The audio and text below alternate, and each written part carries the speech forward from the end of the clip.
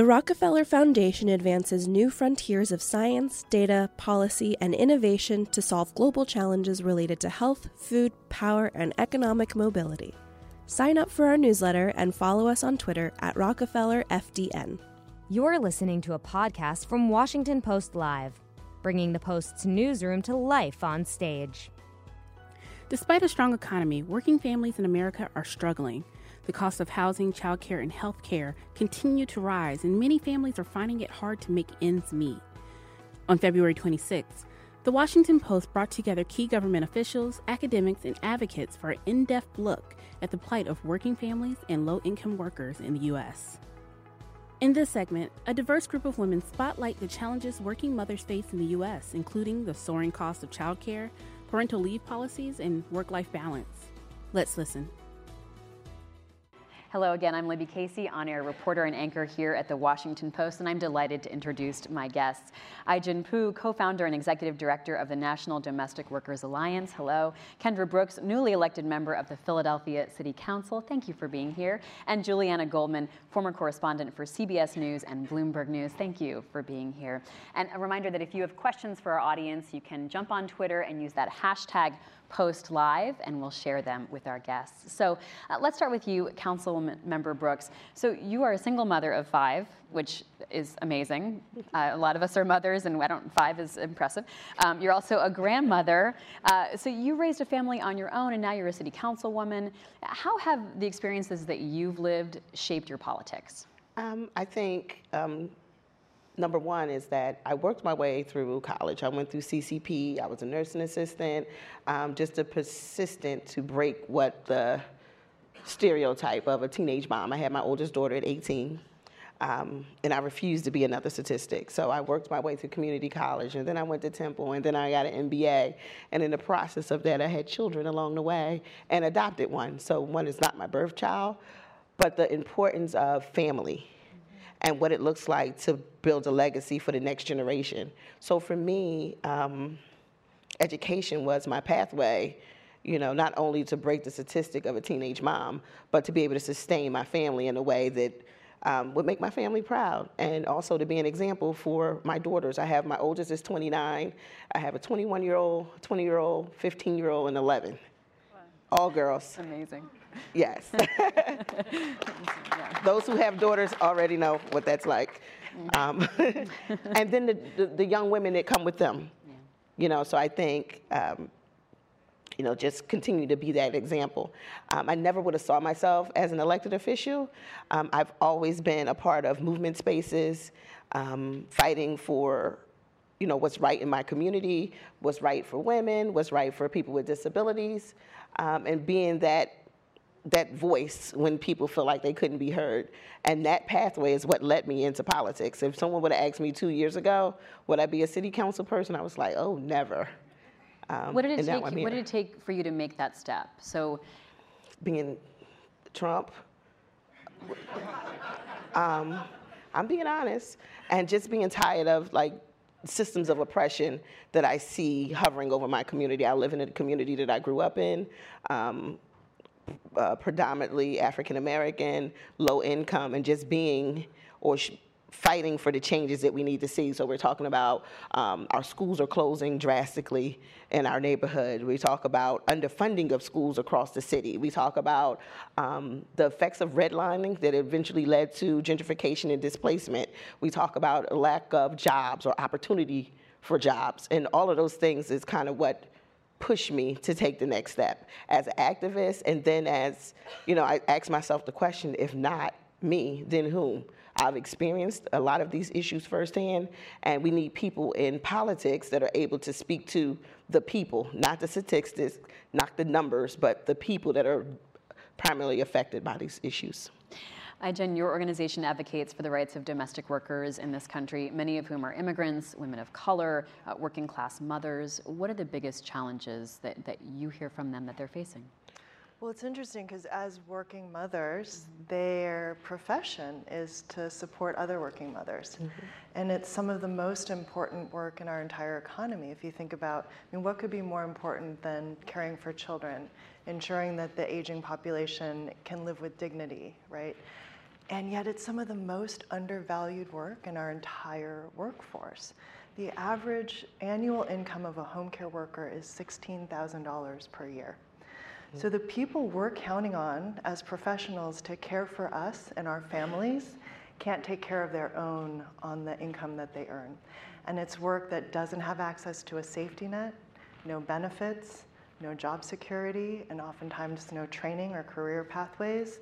So it's a really tough situation, and we're also looking at jobs that are really going to be a large share of the jobs of the future, because these are jobs that are not going to be outsourced, right? And they're not going to be automated. They've been trying to build a robot to fold a towel in a lab in LA for 11 years, and they still haven't been successful. So for the foreseeable future, we're going to need humans doing this work. And right now it's poverty wage work where you can't survive. And that's the opportunity, is to transform them, right? The way that manufacturing jobs were once dangerous poverty wage jobs, and they became the pathway to the American dream. We can do that for caregiving and low-wage service jobs today. We'll be talking more about that, certainly. I want to bring Juliana into the conversation. So you wrote a piece for The Atlantic back in 2018 that went viral, and it was about your story about being a working mom and trying to balance that, like the mom part of it, with a high-demand profession. What do you think you tapped into? You know, it's interesting. So that piece actually completely coincidentally was published the day after my daughter was born. So a lot of the incoming and the reaction to it I took in from my hospital bed. So I've gone back and looked at some of that now. And, you know, I set out to interview and look into anti-mom bias, the motherhood penalty, that struck a chord with me as I was weighing whether or not to stay on in TV news. And so the piece focused on television news, but I heard from women across local news, producers, and then other industries, law, consulting, medicine. And you know, the struggle is real. The work-life balance is something that mothers deal with day in and day out. I mean, we came here this morning. This is our second shift for many of us. We already had the mom shift this morning, and so I think people, you know, across sectors, across industry, feel as though they've worked really hard, but they're being let down at the corporate and at the government level. What did you feel like you were weighing personally in your questions of like how much you could lean into your career and what was realistic and practical given the demands of family? Right. So I felt like I had spent 15 years leaning into my career so that by the time I came back from maternity leave and had a child and this whole other life, that I'd have some more leverage or currency to be able to ask for some accommodations. And I found... And accommodations being, I encourage you to go read Juliana's piece, Yeah. but TV correspondents travel all the time, but there are jobs in TV news where you can be home-based. You can have a more regular schedule and not get that call to say, you've got to be on a plane in an hour. Well, that's right. And so I was a general assignment correspondent, which meant covering anything and everything under the sun.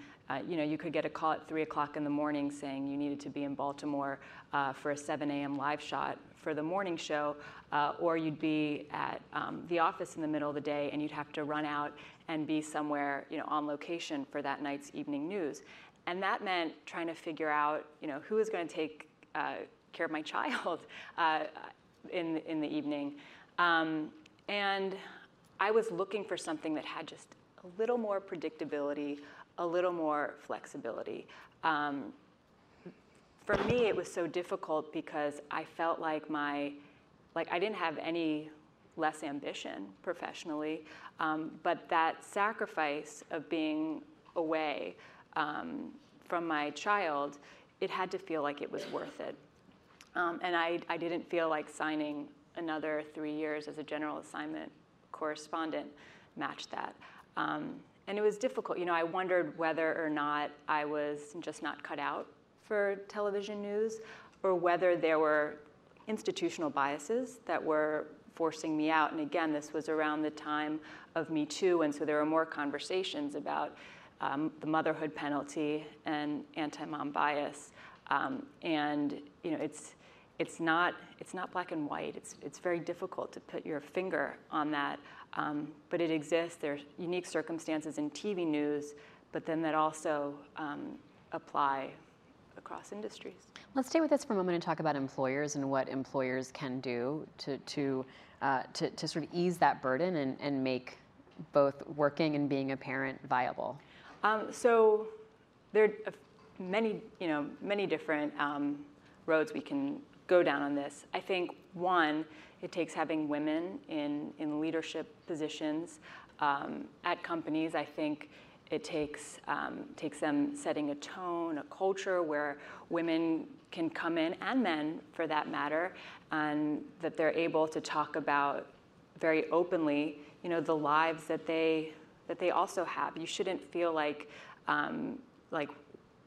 you're in a job where you have to work like you don't have any children.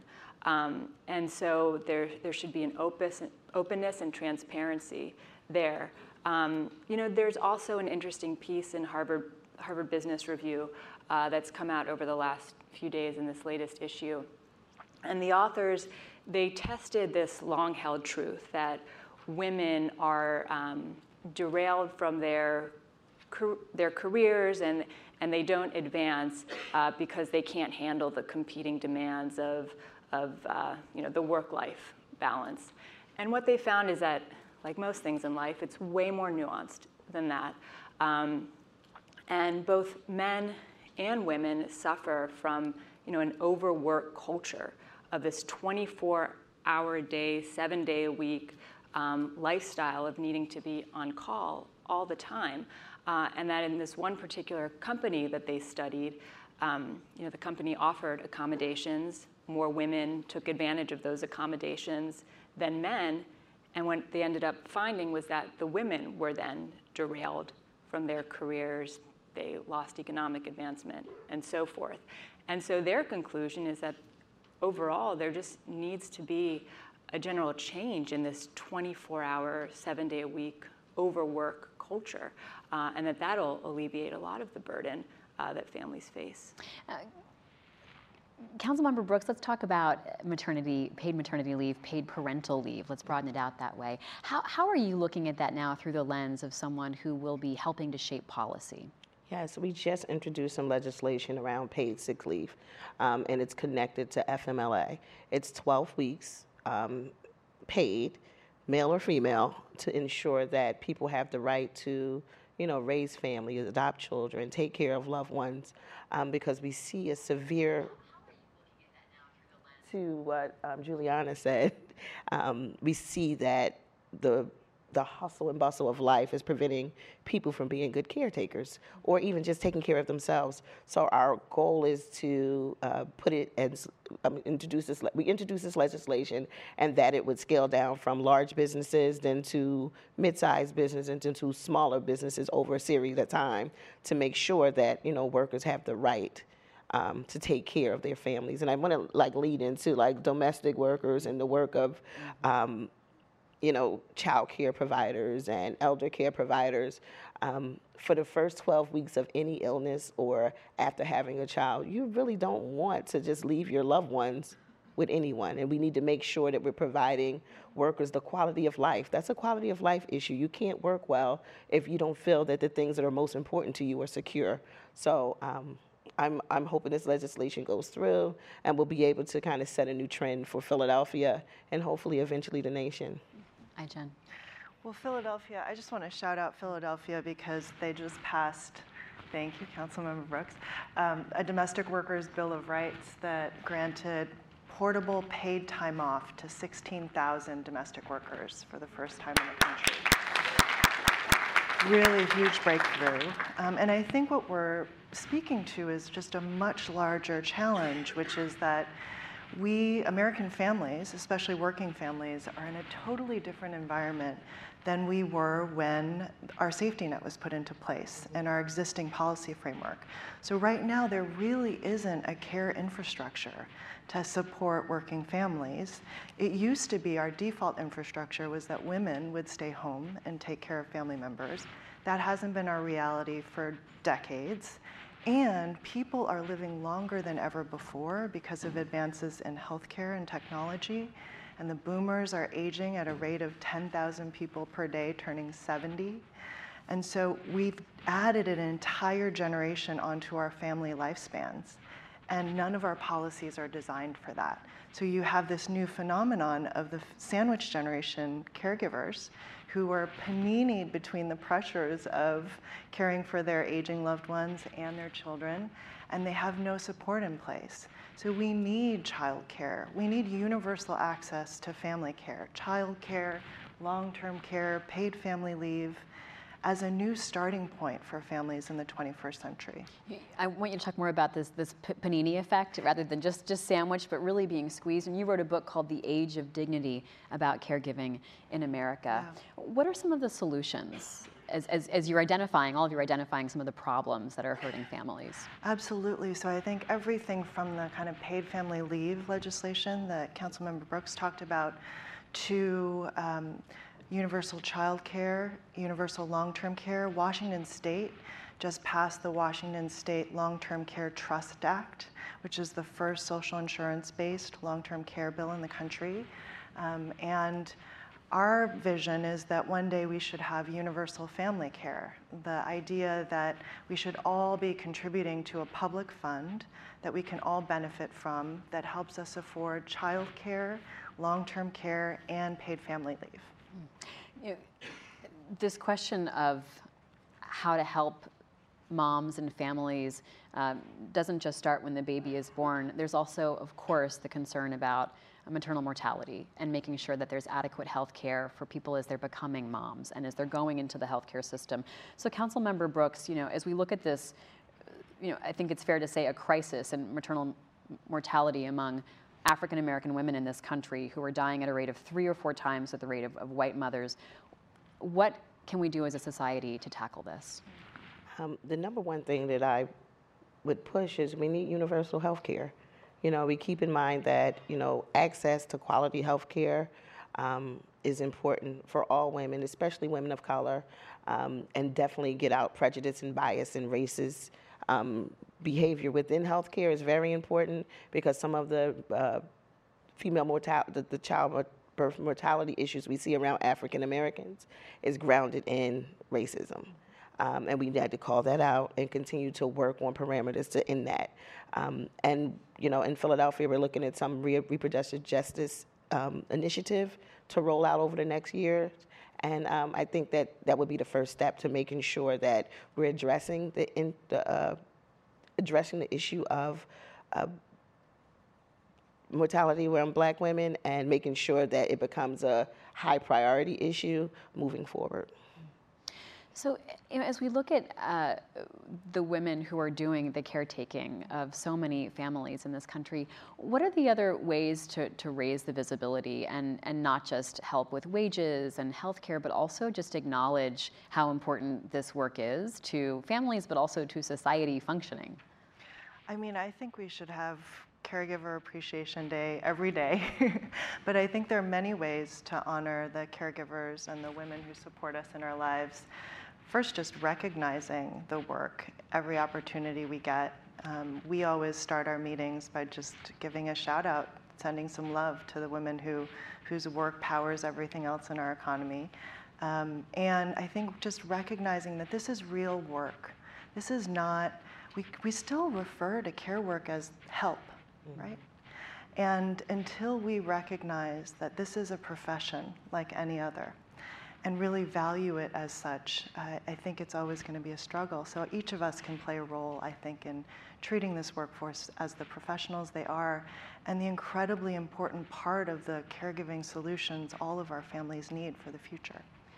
think just in conversations that women have when they talk about work-life balance and how they do it all, they should also discuss not just the outward-facing, but the inward-facing, and acknowledge what goes on behind the scenes to allow them to work. And because there can be that look of like a woman's doing it all, whether she's exactly. in elected government or whether she's a professional. But there is an army of people potentially behind the scenes helping them, whether they're family or whether they are paid workers. That's right. I mean, that army component we need to shine a light on that. Influencers on Instagram and social media, with millions and some followers posting pictures of their children and whatnot. I mean, they should also be showing the workers, the help that they have behind the scenes. We call it the care squad. Yeah. We're really recognizing your care squad every chance you get. Sounds like a good And hashtag. I think we should do it together because men should do it as well. I think it's the expectation for women to highlight the person who's taking care of their children or helping take care of their parents and all of this. But men need to recognize all the things that help the women in their lives be successful and expose it more, because that's how we're going to shed light on it. It's easy for it to be a woman's issue. We need to make this a people's issue. Yeah. And to that point, this is a great example about how gender inequality actually does a disservice to men as well, because 40% of all working family caregivers for the elderly in this country are men. And the fact that we've so devalued and made invisible caregivers is actually making all of those, and associated caregiving with women makes all of those men invisible, right? So this is caregiving. Our care squad in this country is men, women, workers, family members, neighbors. It's all of us, and we have to value it differently for the 21st century.